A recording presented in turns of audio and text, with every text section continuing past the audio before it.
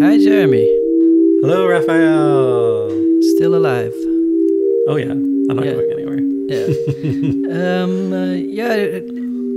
Brief introduction that a podcast might seem frivolous or might be helpful. Yeah. I thought you were going to say something like, if for our friends who are returning from Mars. Yeah. Small update. Big part of me wishes there was a hibernation possibility. I was like, I'll just go to sleep for 3 months. I've been thinking about, we bring the Matrix up so it's such a nerdy thing to bring up, but we bring it up so much on the podcast. But I have craved a sort of being able to, or maybe like a Ready Player One thing, like plug me into an alternate reality just for a brief moment, please. Yeah. I could really use it. I've really found that if I focus on the day-to-day, like doing groceries, maybe find a new recipe, cooking something, then you feel fine. And if you think about the long term, then you start imagining the worst. And then, so maybe the podcast for me, I found it when I'm most stressed is, of course, when you watch the news. And then when I put on podcasts that are about anything but the problems, then I just get through the day better. Yeah, I can. Last week I was in full panic mode. Like I was panic buying. I was like, trying to shut down our offices and, get everyone like safe. And, I was like organizing meetings, task forces. And this week I was still doing some of that. But by the end of the week, I was like, okay, like I think I can just, if I deal with this day to day, this is kind of fine. And then I was like, wait a second, this is just like a holiday, it's not just like this, but if it was, Christmas break or holiday break, I would routinely spend 2 weeks in actually quite comfortably in isolation. But it's really a lot of the way that you approach the time, or at least the way I was approaching the time. We're speaking from a privileged position, and I know a lot of people really have to scramble to pay the rent and figure out new ways of making money and etc. But maybe this is an exaggerated version of the difficulty I've always had with the podcast of talking about big issues versus just personal daily life, and then sort of feeling guilty about being able to talk about daily life, but at the same time knowing that it helps me when others do that. Yeah, I mean, at the same time, just sending out some chill vibes, as you've said before. Like I sent friends who run small businesses that are affected some notes like, hey, how are you doing? Are you okay? And, it was great to hear back from them. Yeah, I'm going to, it's going to be okay. Or, I'm working through it. And, so I think like just connecting with folks and talking to them as if it's not the end of the world is the first step. It was funny. I was in the Netherlands for production, and I was going to do 2 panel talks that were canceled. And I came back early to New York, but Christine and I were just sending each other these daily report emails of like, what did you do that day, and some photos. And somehow that we talked on the phone as well, but somehow there's something very nice about someone just talking about what they did that day. So hopefully for our listeners, maybe other listeners can send messages to other people. And Oh, yeah, that's not a bad idea. But just it's strange to describe it. Like, why would telling someone that you did the dishes and the laundry and then you went for a walk and you saw a bird, but somehow it's helpful. What would be kind of cool is that we used to do field recordings, but it would be more of a like diary recording. So like, tell us about what you did yesterday. That would be cool to include. If anyone has, wants to record a little diary, like. And I'm not talking about the diary that we're later going to splice into our disaster movie. It's like Blair Witch Project or something. But more just like, how you're, even if it was just like, hey, I took a moment to clean out the house. That's what I'm doing right now, actually. Or rather, Kristen is taking a moment to clear out our closets and do some spring cleaning that we always put off. And as a result, if I sound more nasally, it's because there's like a ton of dust when you do that. And my allergies are going crazy. Anyway, that's a boring example of a diary, but that's perfectly fine, I think. And then we just talked about the idea of working from home. So anyone who has a profession that's behind the screen is probably working from home now. That's an adjustment, especially people who live with roommates or children. That's kind of challenging. Well, I'm on like Zoom. I'm on Zoom 8 hours a day, which Yeah. is a lot. It's a lot of video conferencing. Yeah, Christina is basically. I don't understand why Zoom is better than Skype or any other. Oh, it's obvious. Like, first of all, Skype's peer to peer, and so there's a lot of connection drops on I Zoom. see. Zoom doesn't really have that problem as much. I would say it's extremely rare. Like, you know, Although now 0.1% of their calls. servers must be melting. Yeah, exactly. Apparently, they saw this coming because they were tracking traffic in China. So they started doing extra preparation starting in January, knowing that the world is kind of scary, knowing that the world was going to be completely work from home by this time. Yeah. So It's a wild experiment in that sense. Like, how much It can we is, get yeah. done from home? Yeah. And I think actually for our listeners, many of whom are part of our kind of artist networks, The laptop warriors. yeah, like, and a lot of folks who made work for the internet and were part of like kind of network culture movements over the last 2 or 3 decades. What I've been encouraged by is that, you know, people seem to be re-energized and saying, hey, like, actually, you know, network art is relevant, not only relevant, but needed. Yeah. And so a lot of my calls, I don't know if you've had these calls as an artist, but like after this podcast, I'm going to chat with some folks abroad. And yesterday I had some calls, but we're all about like, how can we continue to make art in this way? And I'm like, well, that's the only way I know how, you know? So I think It's a little bit like welcome to my world. But Yeah. one of the things that's funny is that Christina works in an office and I work from home. And then being at home by myself a lot, at some point it gets old. Like, you're alone a lot. And I think people are experiencing that now. Christina will go to work and be like, oh, but you can just hang out at home all day and play music and make food and whatever. And after a while, it gets to you if it's too much.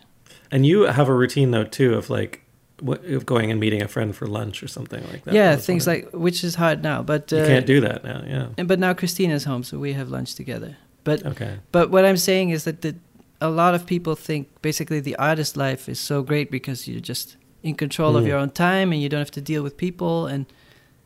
But there is a level of isolation that it's not for everyone. Mm-hmm. And you like, I mean, I could imagine because I'm kind of going through it. Even though I'm on Zoom, it's not really the same. I went for a walk with a friend in the neighborhood. I stood 6 feet away. From them, but like that was actually really re-energizing. Like I was like, why am I so tired? And like, you know, what's wrong with me? And I didn't realize, you know, you don't realize that social kind of, I guess, just like being out with people does for a certain type of personality.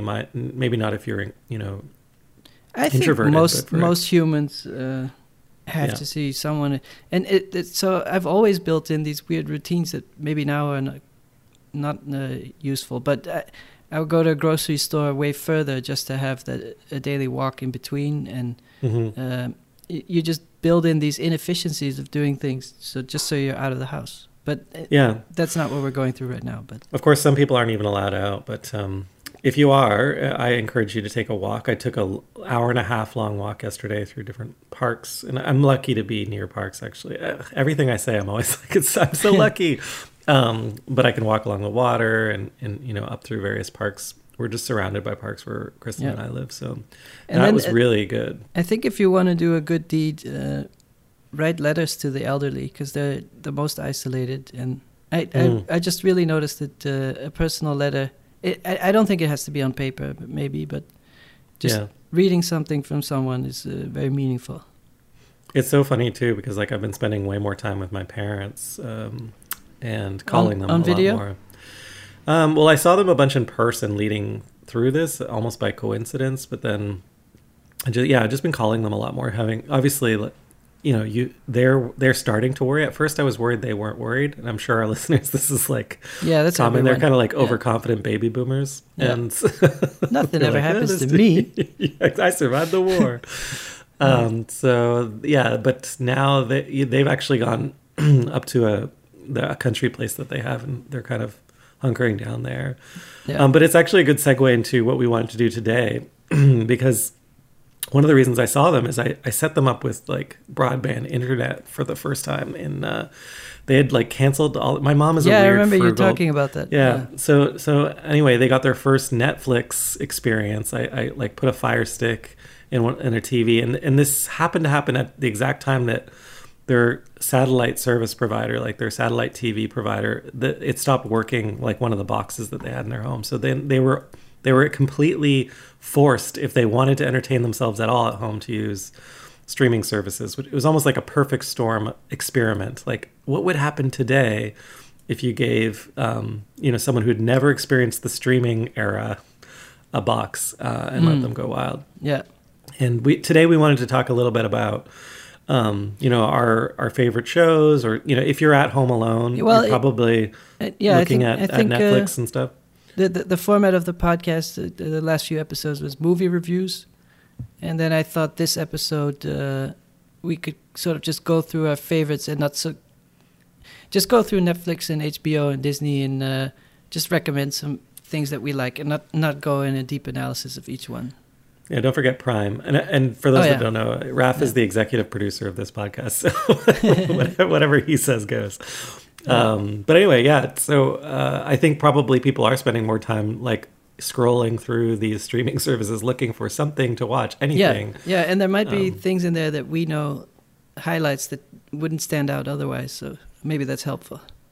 Yeah, and I want to try and tell a story at the same time as we go through these. So I don't know how you want to do it, like top 10 list or what. But as I was like looking through the world's most popular shows, it was really interesting because country by country, there's almost no like parallel. Like no country is the same as any other country. So as we're talking through this, you're in the United States, I'm in Canada. The top show is not even the same. And, so almost every country has a different top show. I don't watch a lot of shows, mostly comedies, but I'm more of a movie person. Yeah. So my recommendation will more be on the movie side. Okay, well, I'm gonna say, like, I'm more of a reality person, so I don't read a lot of fiction, but I read a lot of nonfiction. And strangely, in my streaming habits, I tend towards nonfiction as well. And so, I don't know. Let's just get straight into it. Like, I would say my top streaming thing, if it was on right now, I would be most excited by, if there was a new season, would be on Netflix, and it would be a new season of Chef's Table. Oh, yeah. Have you seen this show? Is that with Gordon Ramsay? No. This is great. It's already working. So if you haven't seen it, the director is and producer of this show, which is a cook. It's a show that profiles different chefs all over the world, and the director is David Gelb, who you probably know best from his earlier documentary work, and specifically Jiro Dreams of Sushi, which came out in 2011. Yeah, that was great. So after Jiro Dreams of Sushi, which is like widely acclaimed as like, this like incredible food documentary, he wanted to expand that idea into a television series. And he came up with this idea of Chef's Table, and he profiles different restaurants, but also mostly the chefs behind these restaurants, and also like just the behind the scenes, like everything that goes in mentally and psychologically into running a restaurant. But the main thing is the aesthetic, from Jiro Dreams of Sushi, of like the very close up, slow motion, like and the soy sauce. Personalities. Yeah, exactly. That is alive in every single episode, and he interweaves like the sociology of of cooking and the neighborhoods and the chefs, and food is such a great way to tell stories already. Like it's how we gather as humans. I think I was watching this David Chang. Is he the guy from Momofuku? And he has a show on, and then I was Ugly Delicious. Yeah, Ugly and Delicious. then I was it's so great. turned off by Netflix food shows that I was like, never again. But I'll try this one. But okay, one of my pet peeves is that all the food shows are just excuses to eat unhealthy stuff that is so like fancy fried chicken or fancy pizza, and No, no, no. That's Yeah. not what this show's about. And, Okay. and actually, it's funny that you didn't like. I wonder if you were watching David Chang's Ugly Delicious or Mind of a Chef. But I was his watching ug- one where it was like one episode was about fried chicken, and the next one was about pizza, and then he would go to Domino's, but also Yeah, to yeah. a really cool That- one in Brooklyn, and then they would go to Naples, and That's the first season of Ugly Delicious, and the second season, which just came out, is better. It gets more into like a little bit more into not less the food and more the psychology of running a restaurant. Like if Okay. you're a parent, how do you raise your kids and run a restaurant and stuff like that. So it's pretty cool. yeah, Anyway, yeah. so I like any kind of cooking stuff that's in that vein. I've But been watching a lot of cooking stuff on YouTube, but I like this Japanese woman who cooks. It's called Cooking with Dog. Oh yeah, If you search it. is that still on? Like that's been like 10 years of that. Is it? Yeah, her dog died, so she doesn't cook dishes with dogs in it. Don't worry. But she used to have a poodle on the Yeah. kitchen counter that would not bite at the food. A very disciplined dog, I guess. At some point, he died, and now he's an animated character. But she cooks kind of approachable Japanese home style. I think. Not to sound Asian seems to they've understood to make food that's healthy and delicious together. So there's this saying in the West like never trust a skinny chef or something like that. Mm-hmm. And it's supposed to be like if you really love food you should be obese. And somehow in Japan they make my favorite food and they look pretty healthy. So the people Who says that? I've never heard that. Never trust a skinny chef. Well, I don't know. That's what I've heard that. Yeah. Okay. Well, anyway, on I will trust. Regardless. Let's not go Have there. you tried any of her recipes of the Cooking with Dog? No. I watched it almost like satire when it first came out, and I didn't realize it's really a serious cooking show. Oh, it's great. Yeah. If you, like, for example, she makes this oyakodon. If you look that up, if you make it at home, it's quite easy and very delicious. Okay. I will look that up. Yeah. So I guess YouTube counts as one of the sources for our streaming Yeah. entertainment recap. But I thought we should start with Netflix because that's the one most people have. Yeah, I think most people have Netflix, followed by probably Prime, though people forget they have Prime, I think. Yeah. Prime has great movies and a lot of cult movies that I know, you can watch for I know. free. Yeah. I know, and they have had actually more hit shows than Netflix from a award standpoint, Yeah. like stuff like Miss Maisel and Fleabag, Yeah. all of those shows. So should we just take turns? You recommend one thing and then... Yeah, flip it on me. I've got to like like through Chef's Table. I can take you to some other places, but take. Where were you going to start? Well, Netflix has a couple of movies by Paul Thomas Anderson. Mm-hmm. He's the director who made There Will Be Blood and Oh right, yeah. what's his most? He's kind of like the less famous Tarantino and the more nuanced, I would say. Less famous maybe like the less obnoxious Tarantino. Or something. Yeah, but you know how Tarantino's movies, you always know when there's a new one, and then I don't know how many people, the average person, knew that Phantom Thread came out and that was the last movie. But There Will Be Blood is on Netflix. I think it's one of my favorite movies of all time. Famously, the beginning, there's no dialogue or music. I think the first 15 minutes, it's just the actor Daniel Day-Lewis. He's an oil miner. What do you call that? I think like an oil person, like trying to find oil back in the day. And you don't want to say oil man because there could be oil women as well. But yeah, like he's an oil tycoon. Yeah. But he's struggling in the beginning, so he's stuck underground, and there's only the sound of his breathing basically, and it's dark. And, it's a beautiful film. Yeah. Yeah. And then The Master is also there, which is a movie sort of about Philip Seymour Hoffman sort of being a Scientology. He's an author who starts a cult close to the guy. It's one of my favorite films. Yeah, exactly. I mean, I wasn't aware of Paul Thomas Anderson because his name is not as catchy as Tarantino. So I'd seen a bunch of his movies, not even knowing it was the same person. They're all I agree. I didn't realize that those were all the same director either, and those are all excellent films. Phantom Thread as well. Then there's Magnolia. It's also on Netflix. He made that, and I don't think Inherent Vice is on Netflix, but if you can find it somewhere on the streaming services or rent it, it's with Joaquin Phoenix. Yeah. Oh yeah. Sorry, I'm blanking a bit, but That's okay. it's a postmodern novel that he made a movie of, and then it's a detective story, and in a weird way, you're trying to follow the story, and everybody's so high and so stoned, and so in a normal movies about drugs are like a third-person view, but this is you're in it, and it feels like you're on drugs, and you can't follow the story. You're like, wait, why did he walk into that? Wait, what was his name? And it was a movie that I watched at home, and I turned it off after 15 minutes. I was like, this is stupid. And then I finally saw it in the theater, and you're just stuck in the theater. But so that's a movie for if you want something challenging, which you might not want right now. But if you enjoyed Mandy, you'll enjoy that. yeah. But it's not as gory or violent, but it's just very fuzzy, I would say. And it's a very special movie. But since we're talking about movies you can watch if you have Netflix, then Magnolia and There Will Be Blood and The Master, all excellent.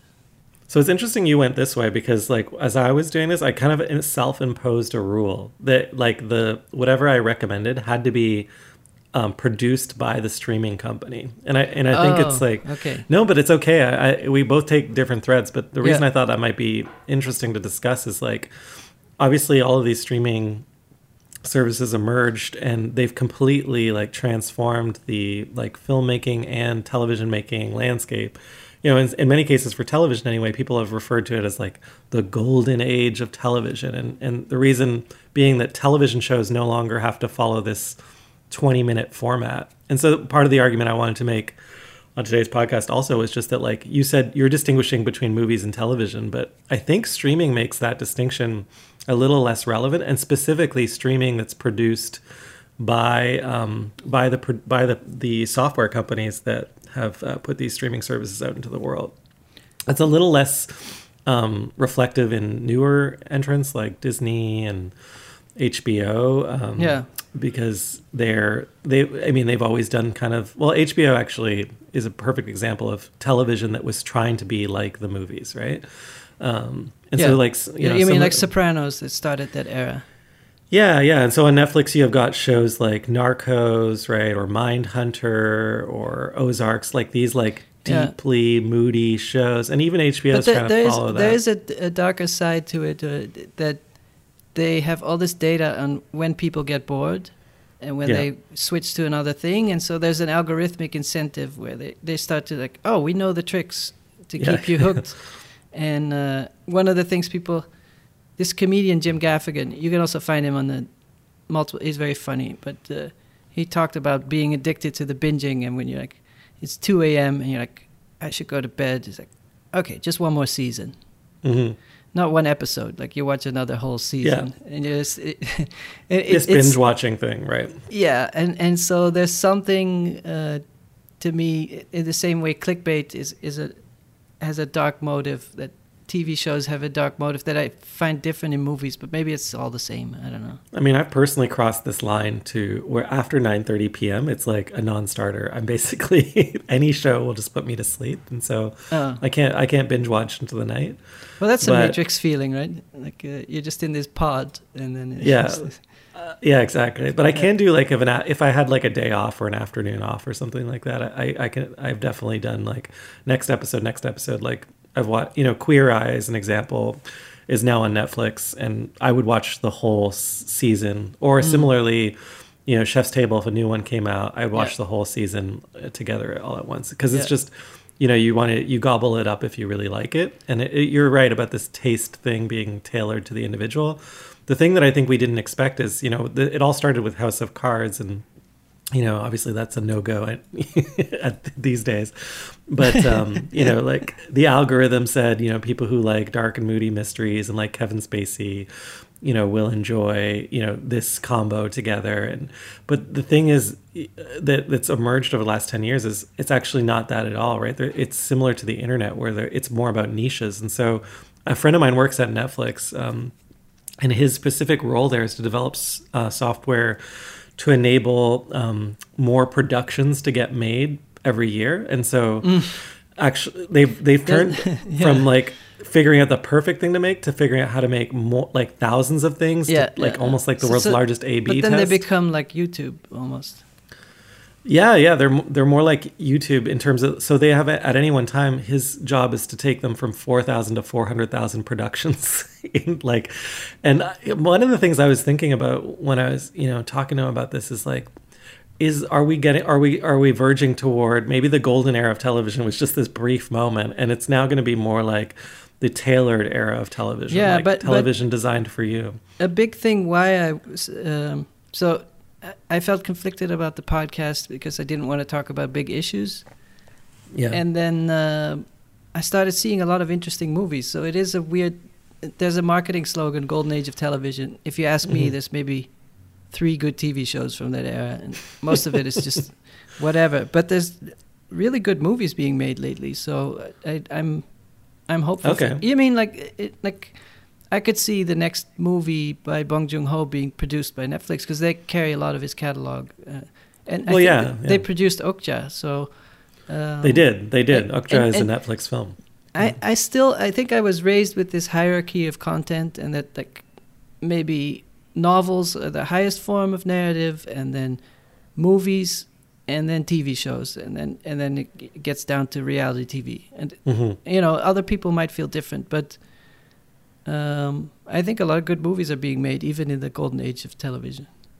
Outside of the streaming situation, or do you think that it's more like because all of these streaming companies, they think of we'll take bigger risks because we can figure out where to place that film, according to the niche, or at least that's the perception they give. But also we can cancel a show if it's not working faster and cut our losses. Like I think a lot of people who might have watched BoJack Horseman on Netflix, which is actually one of their most popular shows. I actually liked it at first, but they produced too many seasons. Like there's like 25 seasons of the thing. Or actually, I think we're now in season 12B or something like that. Like they've got, it's like 12A, B, C. Anyway, so there's too much of that. But there was a show called... it just reminded me of an episode of South Park where Cartman wants to get a show on Netflix. And Netflix has this call center where all they do is answer... Hello? Yeah, we'll produce it. And then they hang up. And like any idea, you pitch a show, and there's like a call center with 40 people just answering the phone. Okay, we'll send you $1 million, make the show. Yeah, well, there was another show. The one that I wanted to mention was there's another show like BoJack Horseman, which was like something and Birdie. I feel stupid that I'm forgetting. What about that show with Kroll about teenagers, with Nick Kroll? About teenagers? Which one was that? Shame Monster? Big Mouth. Oh, Big Mouth. Yeah, that's also another, hugely popular. So there's weird animated stuff. I guess the point I wanted to make was there's more experimentation and there's some weird stuff that you can watch that normally wouldn't get onto regular television. One of the most popular shows on Netflix right now, which Kristen continues to urge me to watch, is Sex Education. Though I'm not certain it wasn't produced by Netflix, but it was definitely popularized by Netflix. And so, but honestly, it's about teenagers talk, and one of the teenagers, his mom's a sex therapist, and it's a really inclusive show about what it is to be a teenager and think about sex. Now, I can't imagine that be on NBC, next week, right? But the fact of the matter is, it can exist in an era of streaming. Similarly, I think like there's just all kinds of weird shows, and like getting back to my parents. So, what was the first show that got them hooked? And it was really interesting because my parents saw one episode at my like sister's house or something, and my dad's British, so maybe this is like, the thing. But it was just interesting to see them get excited about something, and specifically they were excited about this show called The Crown. Have you seen it? No. It's about Queen Elizabeth. Yeah, exactly. I wouldn't expect you to watch that, but it's so well produced, and so that like they were just like they're like, how can this exist? That was like kind of their reaction. Like, how could something of this quality exist not as a film but as a television series? And like that many episodes, yeah. Yeah, and then the same thing went for other. It used to be like you would have Jaws Part 1, Part 2, Part 3, and as the sequels got older, as you got further into the sequels, they got worse. Like Jaws 5 was probably, or Rocky had 7 movies or something, Yeah. I mean, I don't. Yeah. But yeah. I still think that all these things, compared to the quality of something like The Master or There Will Be Blood, I don't think it comes close. I think my argument though is like they would take the concept of There Will Be Blood and they'd make that a television series, right? Yeah. But if you see There Will Be Blood with good sound and you're really in it, I still I don't know. I guess I really like Twin Peaks, but here's the contrast I just want to draw, which is my parents went up north, and up there they just still have the satellite. So they had this internet thing for a while. And I talked to my dad yesterday. It was so funny because he was like, "Jeremy, it's ridiculous. I'm on the satellite. There's nothing to watch anymore." He's like, "It all is so terrible. Yeah, like how could we get the internet television?" Yeah, because it's like 7 minutes of TV and 12 minutes of commercials. Yeah, exactly. So he had like stepped into this other world, and then the step back for him was this like shocking thing. Yeah. And it is good if you can share passwords with a bunch of people. Then if everybody subscribes to one and then you share it, then it's pretty doable. Now that said, like I think still one of the shows that people fight about the most, because a lot of what's on streaming services is back catalog stuff, is like Friends, right? I think Friends still. Oh yeah, now it's on Hulu or something. Right, and I think it was a very expensive purchase, and because Netflix used to have it. And by the way, the number one country that watches Friends on Netflix when it was on Netflix, can you guess which country it was? China? Well, that's an interesting choice. It's India. Yeah, so okay. In India, more people watch Friends than anywhere else. Because they don't have the big firewall, so they can have Netflix. Yeah. Well, also probably because they didn't see it in the 1990s or something like that, right? Friends was funny because it was always this lifestyle that didn't exist. These people with great big apartments in New York, and then I think now you have shows like Broad City that show more real life in New York. Well, the reason I also bring it up is like Kristen and I got Disney Plus, and we only got it so that we could watch The Simpsons back catalog. And there was like a good 3 weeks. There was a controversy where they changed the aspect ratio, and people were upset that some things were cropped on The Simpsons.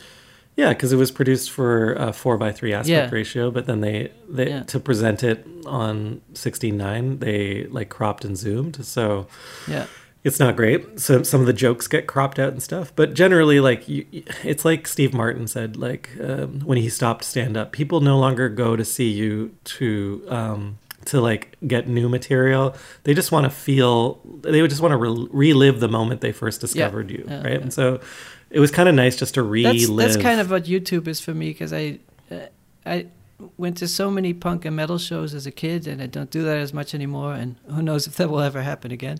But so YouTube is like, oh, I saw this band live, and obviously the experience is not great just watching a band on YouTube, but yeah. So you still watch quite a lot of. Do you do a lot? Is your YouTube habit like subscription, or is it search? It's search, yeah, and then recommendations. What I do is go through it and add a lot of stuff to the watch later queue, and then watch a bunch of stuff on the TV. But this is the thing I was going to ask you. Do you actually have a TV? I visited your house. I don't remember there being a TV. We gave in, yeah. Oh, you did? Yeah. So now you have a 12-foot experience. And before, what was it, like just laptop kind of behavior? Yeah, and then a lot of movie theater. But I think that's going to change. Okay, so like productivity takes a nosedive. Yeah. I've always thought that people that watch television on their laptops, I can't decide whether they're more productive or less productive. Because imagine if I told you in 1950 you're going to watch television on your typewriter. You'd be like, what? Productivity is going to take a huge nosedive. Yeah. No, it's that's another working from home thing. Like at the office, there's people around you, so you can't just go like, you know what, I'm going to have my lunch and watch an episode of Big Mouth. And when you work from home, you can do that, but then you get into this weird zone where everything blends in together. And, yeah. But here's a question for you, and we can get back to your recommendations, but I'm just like so interested in just the general format, which is, do you ever crave seeing something live, especially right now? Like, do you need to see, we're talking about things that are packaged. With stand-up comedy, I think there was an explosion of stand-up specials. It used to be a very special thing. Only Eddie Murphy and Steve Martin would have an HBO special, and you would have to sell out a stadium. And now they've recorded so many of them, and a lot of them are not that funny. But I go to stand-up nights where you see 5 people that are not famous, and it somehow live it's much funnier. But didn't like Netflix buy like the next 10 Chappelle specials or something like that? Yeah, like, yeah. No, but I mean, Chappelle's fine. He's like, that comes through. But there's a lot of younger comedians that are just beginning, and that doesn't come through when you record it. It's really different. Oh, okay. But there are some really innovative ones. I mean, there's one. you famously, you do a lot of performance, and you decide not to record those because it doesn't translate. Yeah, no, it's true. A recording is very different. But there was one I wanted to mention on HBO. If people are HBO Go subscribers, and it's called My Favorite Shapes. Have you seen that one? No. I'm typing it in. If you can hear my. We're gonna hear a lot of typing today. No, it's yeah, exactly. Because it's by this guy Julio Torres, and it's like he's like a Latinx comedian. Yeah. B, if you watch this, it's basically if I was given a budget. What's the name? It's called My Favorite Shapes. It's based off of his live comedy, like kind of off Broadway thing he did, similar to how Pee Wee's Playhouse started the same way. Yeah. And basically, there are just different shapes that scroll by on a conveyor belt. He's wearing like a white turtleneck and spacesuit, and that's why you'll see and you'll be like, "What is this? Like the Latinx version of Jeremy?" And he talks about his favorite shapes, and it starts out with actual shapes like square, rectangle, triangle, cool. And he makes comedy about it. It's actually probably one of the best comedy specials I saw in the last 12 months. And Pee Wee has a next Netflix movie. Yes, and you know it's so funny because I'm a huge Paul Rubens fan, like as a child, but I could not finish watching the Netflix film, and I cannot recommend it. I cannot recommend it on this show. This is a point I wanted to make about Netflix. Is that I have a habit if I meet people, I ask them about their favorite restaurants and their favorite movies, and I write them down. And I'll make a note of a restaurant in Yelp, and then if I'm in the neighborhood, I'll try it. And with movies, I write them down. And most of the time, their favorite movies are not on the streaming services, so you have to rent it. So and it's not that much money, it's $3.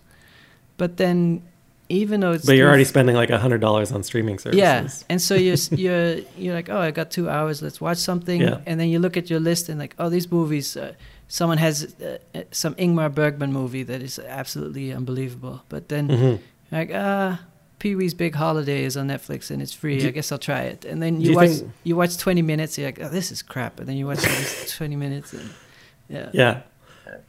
I mean, in the past, maybe you would just like, if you had gone to the video store, you'd be like, I'm committed to watching this terrible film. Yeah, I spent the money. Yeah. But do you think the same problem exists on Spotify? Because you get this impression all the world's music's there. But then when I talk to like real music snobs, they're like, "What are you talking about, you idiot?" Like, you got to. No, the best music is on Bandcamp if you want new music. Yeah, right. Because a lot of young musicians on Bandcamp, they get a much bigger cut. So if you're an experimental musician and you share the music on Bandcamp, then you're better off. And Bandcamp, I didn't realize had really emerged as this from an economic standpoint. Like you can still buy an album on Bandcamp, right? Yeah, they had a what do you call it? A promotion or not a promotion, but to help musicians because they're really in a tough spot right now. So they waived all their own fees. So if you buy something on Bandcamp now, all the revenue goes to the musician. I do think that was one day only, maybe though, on like Friday or something like that. Yeah. I hope they do it again, because it was kind of great to see that was happening. Yeah. So you want to do the next recommendation? Okay. Next recommendation. So the next recommendation I have is related to the times we're in and the way we kick things off. So a lot of stuff that gets pulled into streaming services is actually stuff that was just made popular in other countries and we didn't have access to.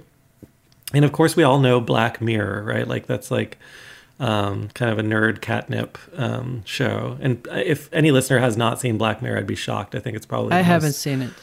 What? Yeah. What? It sounds too depressing. I don't want to watch it. Okay, well then you're definitely going to hate this next recommendation. No, but I really, just as a disclosure, I really hardly watch serial shows. Like I think the only one I watched was Breaking Bad. But Okay, but there's one episode of Black Mirror everyone has to watch. I can't remember the title of the episode, but it's about two two old lesbian women, but they're not lesbian. They're living in senior citizens homes, but they have a love affair in virtual reality on a server as like 20 somethings in Miami. And so you would love this episode, Raphael. And it's one of their more hopeful episodes. Okay, so we'll put it in the show notes. Yeah, we'll put that episode in the show notes. It's by far it's probably of all the shows in the last, like in the whole Black Mirror canon, and then in that particular show is probably one of the best shows ever made. Okay. And I think like widely recognized. That's what I'm going to say. I'm putting it out there. But there's another show inspired by Black Mirror, but I think that it is actually better and stronger because Black Mirror is verged into the cheesy with its like, and it's so over reliant on augmented reality as like a prop for like what is real. And in the Twilight Zone sense of the word. And so there's a show that I think was produced by BBC, and it's available on HBO.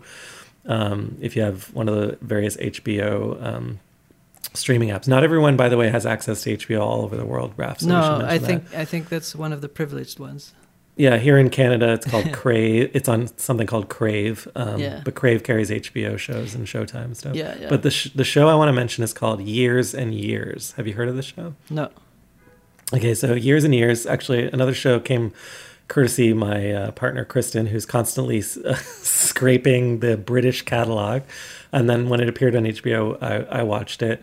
Is really about, it's this idea that basically it takes the premise of following a family as and it's like in the near future, in that it starts in kind of just ahead of present day, and then it fast forwards 2, 3, 4, 5 years at a time for each episode. So you get to see how things evolve in this family. Now that just so happens also that the way it starts out is with like a Trump-like president that's elected. Oops. And then exactly. And then it gets very political. So that's why I said you would not like this, but maybe you would, because it's very realistic in its projection. I don't think that's the thing you want to watch right now. It kind of projects like 10 or 15 years into the future. Yeah, exactly. This would be like the opposite of what would calm you down. But if you're really into the aesthetic of like how do dystopias develop over time, versus just dropping into a dystopia, it's also got all this kind of sci-fi stuff. You want a dystopia, just look out the door. it's like a frog in boiling water. Yeah. Yeah. Anyway, it's called Years and Years. It's incredible. It's probably, I would say, one of the top shows again that I saw last year. And so I'm trying to, and again, it's more cinematic. It's got a great cast, people you'd recognize, not like as A grade, but B grade kind of folks. And anyway, I highly recommend that. And it's it's sci-fi, but with like a more present day feeling. And there is some hope built into it. I'll leave it at that. There's like a revolutionary hope built into the show. And then I wanted to do a few stand-up comedy recommendations on Netflix. Okay. Oh yeah, right. We jumped right through that hoop. I think first one, I was surprised that Ali Wong was really funny, even though a lot of it is about things that are not in my life. So her topics are about having a baby and the actual delivery of the baby and that kind of thing. But I don't know, it's funny. And then Anthony Jeselnik is maybe more what you would expect from me. He's just very offensive. He tries to make jokes that are as hurtful as possible. That's not you. And then Ronnie Chang, did you see him? No, I haven't. I don't watch as much comedy as you do, I think. He's from The Daily Show, but he has a whole bit on The Daily Show, America, You're Doing It Wrong. And he just has examples of American policy and how other countries do that better. And then his comedy is a bit about him coming to the U.S. and actually like appreciating it more than people that grow up in the U.S. and how it's a bit about the immigrant experience. That sounds good. And then, do you know Todd Barry? Yeah, you love Todd Barry. You're always like sending me YouTube links of Todd Barry. Yeah. Very deadpan observations and sort of like a hardcore version of Seinfeld, I guess. Well, that reminds me that Comedians in Cars Getting Coffee is a Netflix show now, right? It started out on, what's that Crackle? Channel? Crackle. It started out on Crackle, which is like Sony's like defunct TV service. And then Netflix picked it up. But it's like one of my favorite shows. And I an think right inspiration- now it's a really nice show because it's just people hanging out at a coffee shop, and that's all we want to do. It's like, oh, But honestly, I think we've talked about it being the inspiration of this show at one point, or it's like somewhat an inspiration, which Yeah. is just two people talking about their profession. And in this case, Seinfeld talking with different people about what it is to be a comedian over coffee, and sometimes just about random stuff too. it gets a little annoying sometimes when it's too self-congratulatory, and it's like Yeah, two yeah, comedians yeah. saying, "Isn't comedy the best thing ever?" Yeah, I know. No, they It's always great. do. Here's what they always do. They're always like, comedy is like just the hardest thing in the world to do. The public doesn't know. I mean, it's brutal. And they're like, yeah, it's brutal. It's like, there's like 1 in a million people that can do this job. That's us. Yeah. And they sign autographs or whatever. Yeah, it would be funny if it was tax guys. It's like, there's only a few people who know all the loopholes. And they're like, yeah, we can save you billions. There's one. We should probably lean into the one show that I would assume you've seen this one, because for our listeners, it's like literally the only show that's been created for their niche. So not to like pause on the comedy thing, but have you seen this show Abstract? I've tried and I gave up. Okay, because Chef's Table basically inspired. I don't know if it directly inspired, This but is basically. the exact. It's funny with this exact point. I was having a discussion with some artists, and they're like, "Don't you read art theory?" And I was like, "No, of course not." And I thought, I would rather, if you go to the medium of writing and you can read someone who is so like really uses the medium of language to its fullest potential, and every sentence is special, and there's sequencing, and then you go to art writing, and it's people who are not that good at writing, and they talk about something that is very abstract, and it's just you can't get through it, and it's like, okay, I only have that much hours in the day, and I'd rather be reading something amazing than something mediocre. Okay, but just for our listeners, Abstract, if you haven't seen it, is a docu-series that's produced by... It's more focused on design than on art, I think. Yeah, and there's just one point I wanted to make about it, and it's funny that you said you couldn't watch it, right? Because it's by a former Wired editor-in-chief, this guy, Scott Dadich, and so it's like interesting because Wired is a technology magazine, not necessarily a design or art magazine. And then what Abstract tries to do is so I wanted to contrast it to Chef's Table. So Chef's Table just does chefs who run restaurants. Abstract tries to do like the world's creative people or design, quote unquote, and therefore it doesn't do. It's like way too broad, right? So they have everything from Olafur Eliasson to Cass Holman, or like Ian Spalter, who's like was the chief design officer at Instagram. So you're going from like artist to design, to app designer at Instagram, or head of design at Instagram, and they don't really manage to tie the two together. And my problem is that they're too different. Like those two roles, you could do a show about each one. It's one of those things where the trailer is more amazing than the actual thing. Yeah. Because I remember seeing the Olafur Eliasson trailer, and I work a lot with color and perception in my work, but kind of in a cheap way compared to him. It's like, just a bunch of JavaScript to make some color sensations, and he has like $1 million installations. Right. So I remember seeing the trailer, and I'm like, why am I even trying? This guy's doing it so well, and these experiences are so immersive and amazing. Mm-hmm. And then I started watching the documentary, and it's one of those, I can't describe it, but I just so put off. I'm like, this guy, I don't want anything to do with it. I don't want to see it. This is horrible. And it's not that there's anything wrong with what he's doing, but the documentary just felt like I didn't want to be. Do you recognize the feeling? No, yeah, because in season 1, there's like a Bjarke Ingels episode, right, from The Architect. And he is like, he's clearly a jerk, even though the architecture is incredible. Or there's Paula Scher, again, like from Pentagram, famous designer. And you really want to like it, but you're like, this person's a hack, kind of. Actually, maybe you didn't feel that way with Oliver, but like, and they're not a hack. It's just, it's really hard to profile this type of person. I'm watching Olafur Eliasson, and he's not an asshole. He's not and he's very knowledgeable, and he's a sensitive person, and he has sharp observations. But there was something about it that I just didn't want to look at it. I think it's because, and this is interesting to compare it to the restaurant chef thing, is that they have to hold these people up as heroes, but in design and art, like it's a less heroic. I don't know. Maybe my argument is that it's not that they're less heroic, but they're already portrayed heroically. Yeah, it's this, and that's the thing that a lot of these reality shows they always have to build this dramatic arc of like there was a struggle and then we persevered, and it's just so stupid. It's so maybe that's where Seinfeld is a little bit better, where he's not trying to build up like, oh, we're gonna follow this artist and it was really hard but he persevered and now he's and here. they changed the world. Yeah.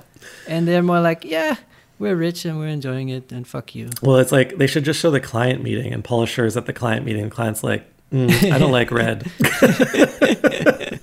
She's like, okay. Whatever the client says goes.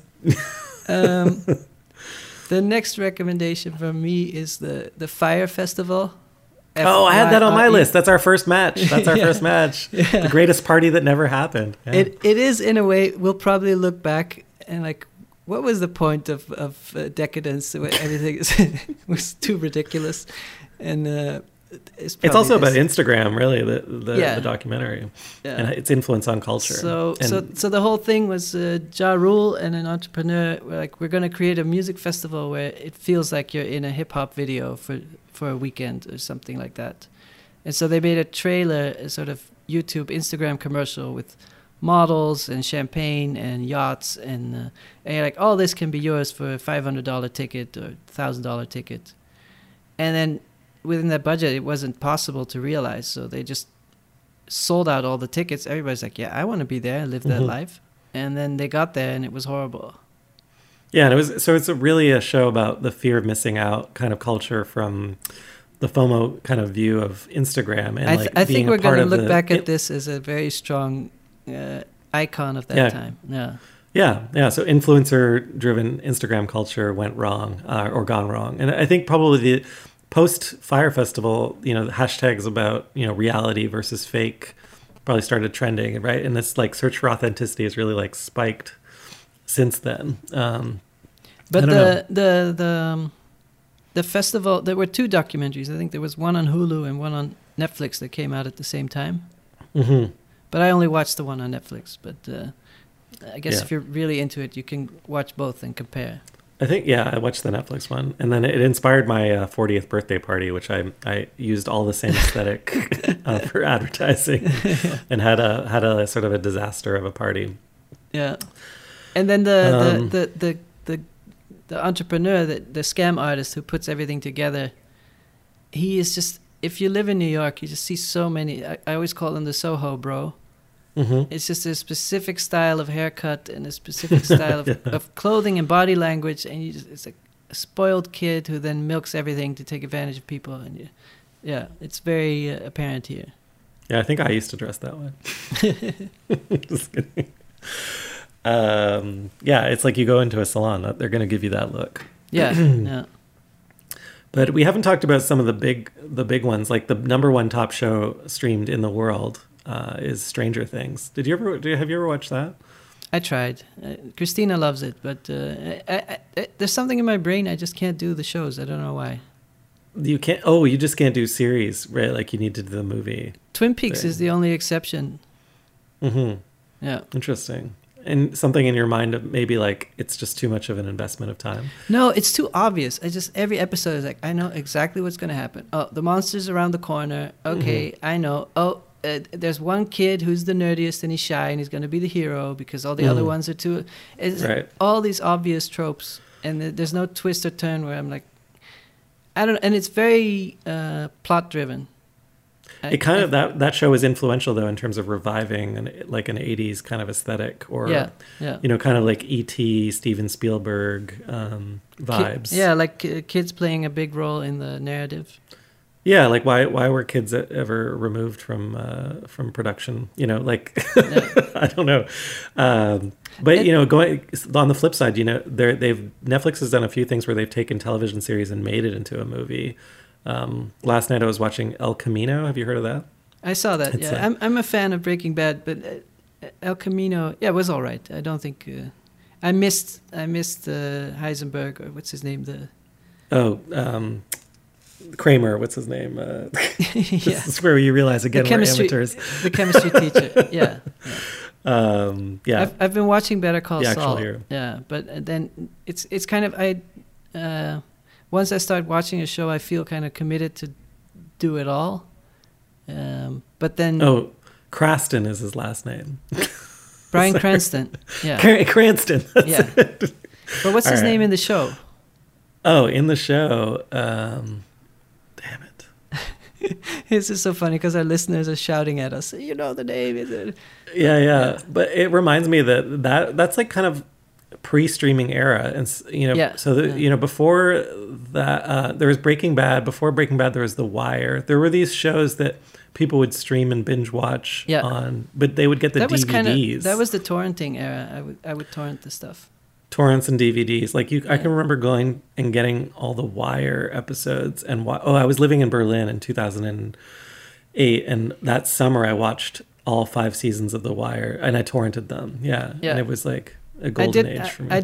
The Wire is an example where you're loyal, and so the first season was all in the hood and with their language and their culture, and so you really want to see that. And then the next season was all about the port, and it was more blue collar.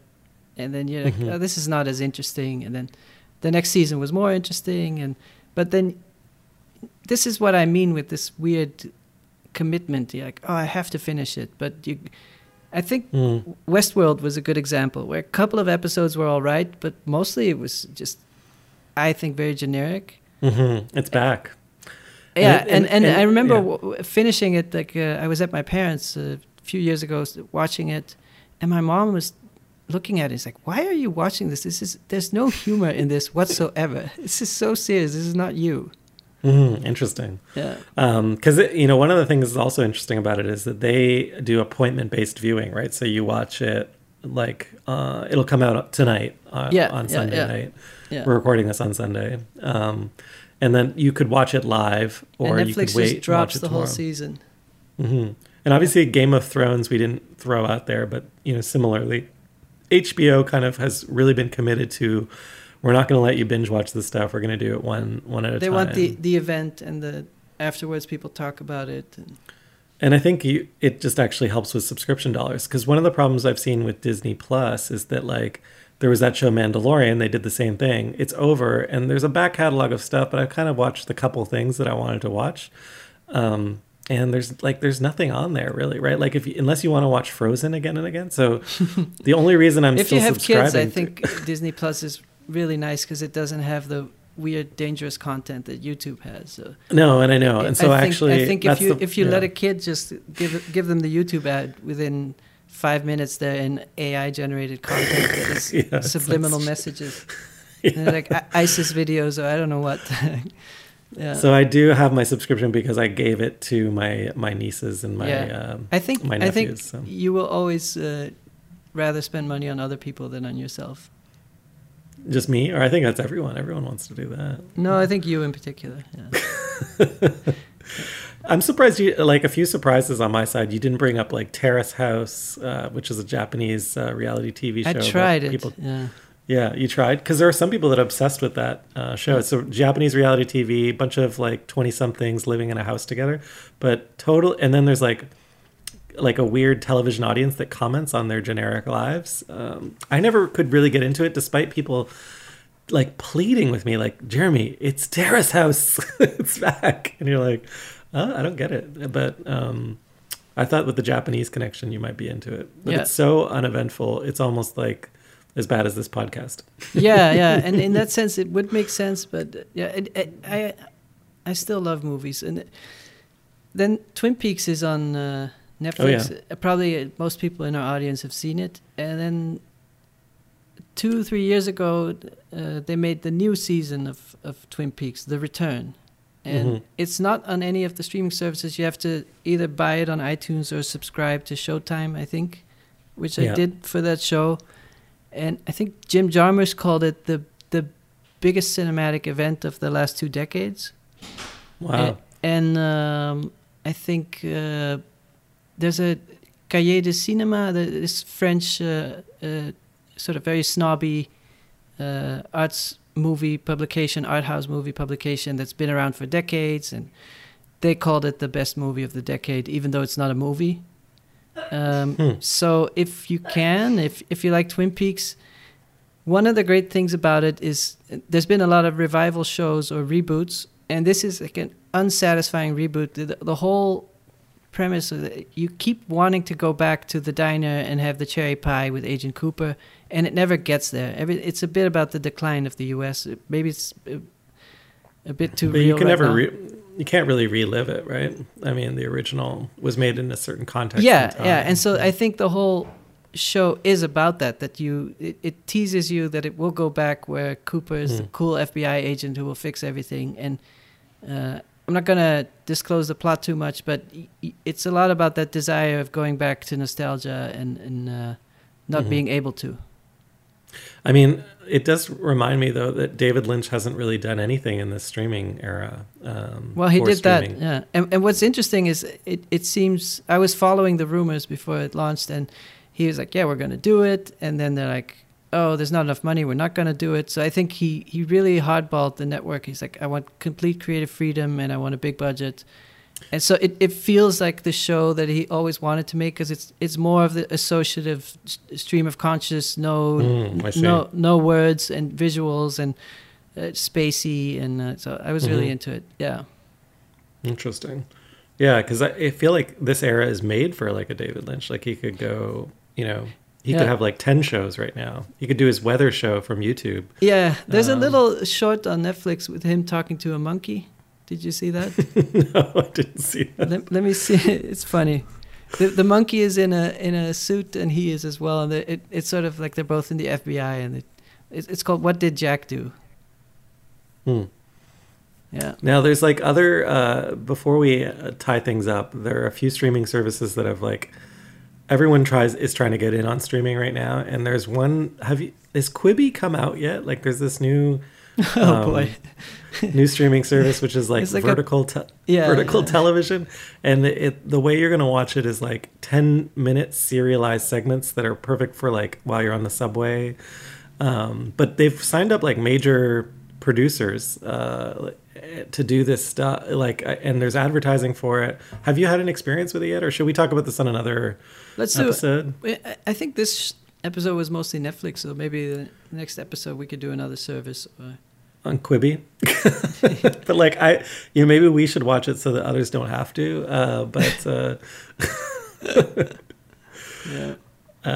God. Yeah, I think, but generally right now, we've probably filled your minds up with a few good references here.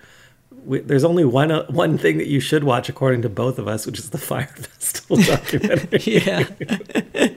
We didn't agree on anything else. Yeah. But you like Paul Thomas Anderson stuff. Yeah, I do. I do love those films, and I could pick a bunch of other films that are on here. Maybe in the show notes, actually, we could do like I could do a top 10. I'm seeing a few here. If you didn't see Her, that might be a good one to watch. And of course, yeah.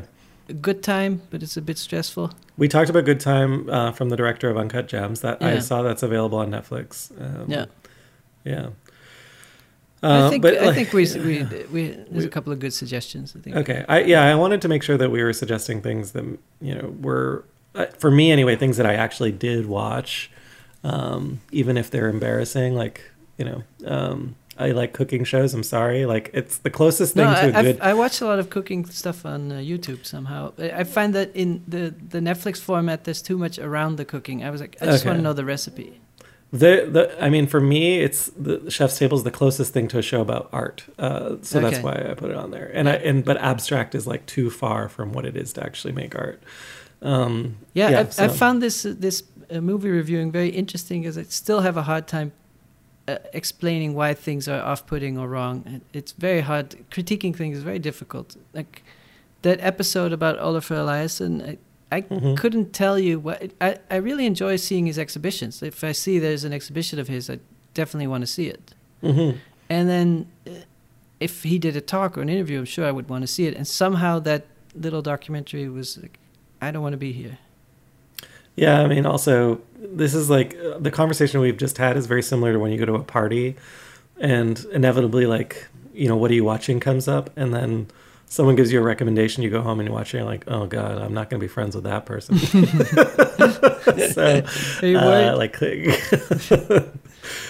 So we might have alienated our audience today. I don't know, but anyway, it was good to hear what you're watching. And please share what you're all watching or what you're experiencing day to day. We'd Yeah. love to hear from you. And Let's keep our what minds filled with silly stuff. yeah, or like caring for others. And I don't know, I'm pretty hopeful. I did like my last week was my like unhopeful week, and then this week was my hopeful week. Okay. And I'm also like, I'm always hopeful when I hang out with other artists, because like the creative energy like seems to be drawn from the hardest experiences. And a friend was sharing with me like, you know, because I was talking to some artists and they didn't seem as stressed as I thought they would be. There is something with artists that they have long-term projects. So I think that might be why they're less stressed. Is like they're doing research for a year and a half to do a show. So. Well, some artists are super stressed, right? Because they're like, Yeah. they're either getting kicked out of the country, like a friend of mine's getting kicked out of Germany, or they're like, their conferences and performances got canceled, and so huge Yeah. sympathy to them. But the thing that I found that they weren't stressed about, folks I've talked to, is like that they could, you know, they're like they're already in a precarious position, and then they're like, I've had to be creative before, I'll just be creative again, kind of thing. Yeah. And the people that Well, seem to be if you don't own, you don't have a pension or an IRA and stocks, you're like, oh yeah, whatever. yeah, like welcome to my reality. So. Yeah. Anyway, yeah, so the people with most to lose are not artists, I think. But you know, I do worry for artists, obviously, because they're always trying to figure out how to make ends meet day to day. Yeah. But stay well, be safe, especially if you're I did find that being an artist, that you are in control of coming up with new things to do. So it's not like you have a job that disappears. Like it's like, oh, that project fell through. Let's come up with a new project. And I feel like in the day to day, I feel best when I'm like, oh, let's focus on this. So right now I'm focusing on making websites like maybe before I was maybe more focused on making physical works, and now I'm like, oh, let's focus on websites. And then I feel really good at that moment that I'm making drawings to make a new website that can go out and people can see it. Yeah. And so no, I mean, adapting I agree. and then being productive or proactive, to me, that just because I don't want to belittle anyone's situation. I know how overwhelming it all is, and I feel overwhelmed too. And I'm like, you just want to go to sleep for a year, and but then when you start doing stuff, at least I feel a lot better. Personally, I feel the same way. So I'm leaning into, well, suddenly there's just like a lot more to do. People want to talk, they want to make things together. I'm like getting invited to do, like I said, internet-based stuff, and I feel useful again. So I don't know, like I personally feel like there's going to be a revival of networked culture and artists that were working with the network or the internet. So I'm hopeful. Yep. And I know that artists are, like you said, adaptable and creative. And my whole career was like making something out of nothing. So make some Winamp skins. Yeah, exactly. All right. Well, nice to talk to you, Raf. Yeah. All right. Enjoy time with other people. Thank you all. Bye-bye. Take care. Bye. All these models, like in the Bahamas. The most insane festival the world has ever seen. Island getaway turned disaster. It became very barbaric. Right now, we are the fucking laughing stock of everything. Just wait until you see what you're getting yourselves into. American rapper Ja Rule is in the Bahamas with his business partner, Billy McFarland. He's an amazing entrepreneur. He can convince anyone of pretty much anything. They just bought an island. Pablo Escobar's island. Oh my gosh. Ding! We're gonna throw a festival, yeah. Within 48 hours, they sold out. These guys are either completely full of shit or they're the smartest guys in the room. We were working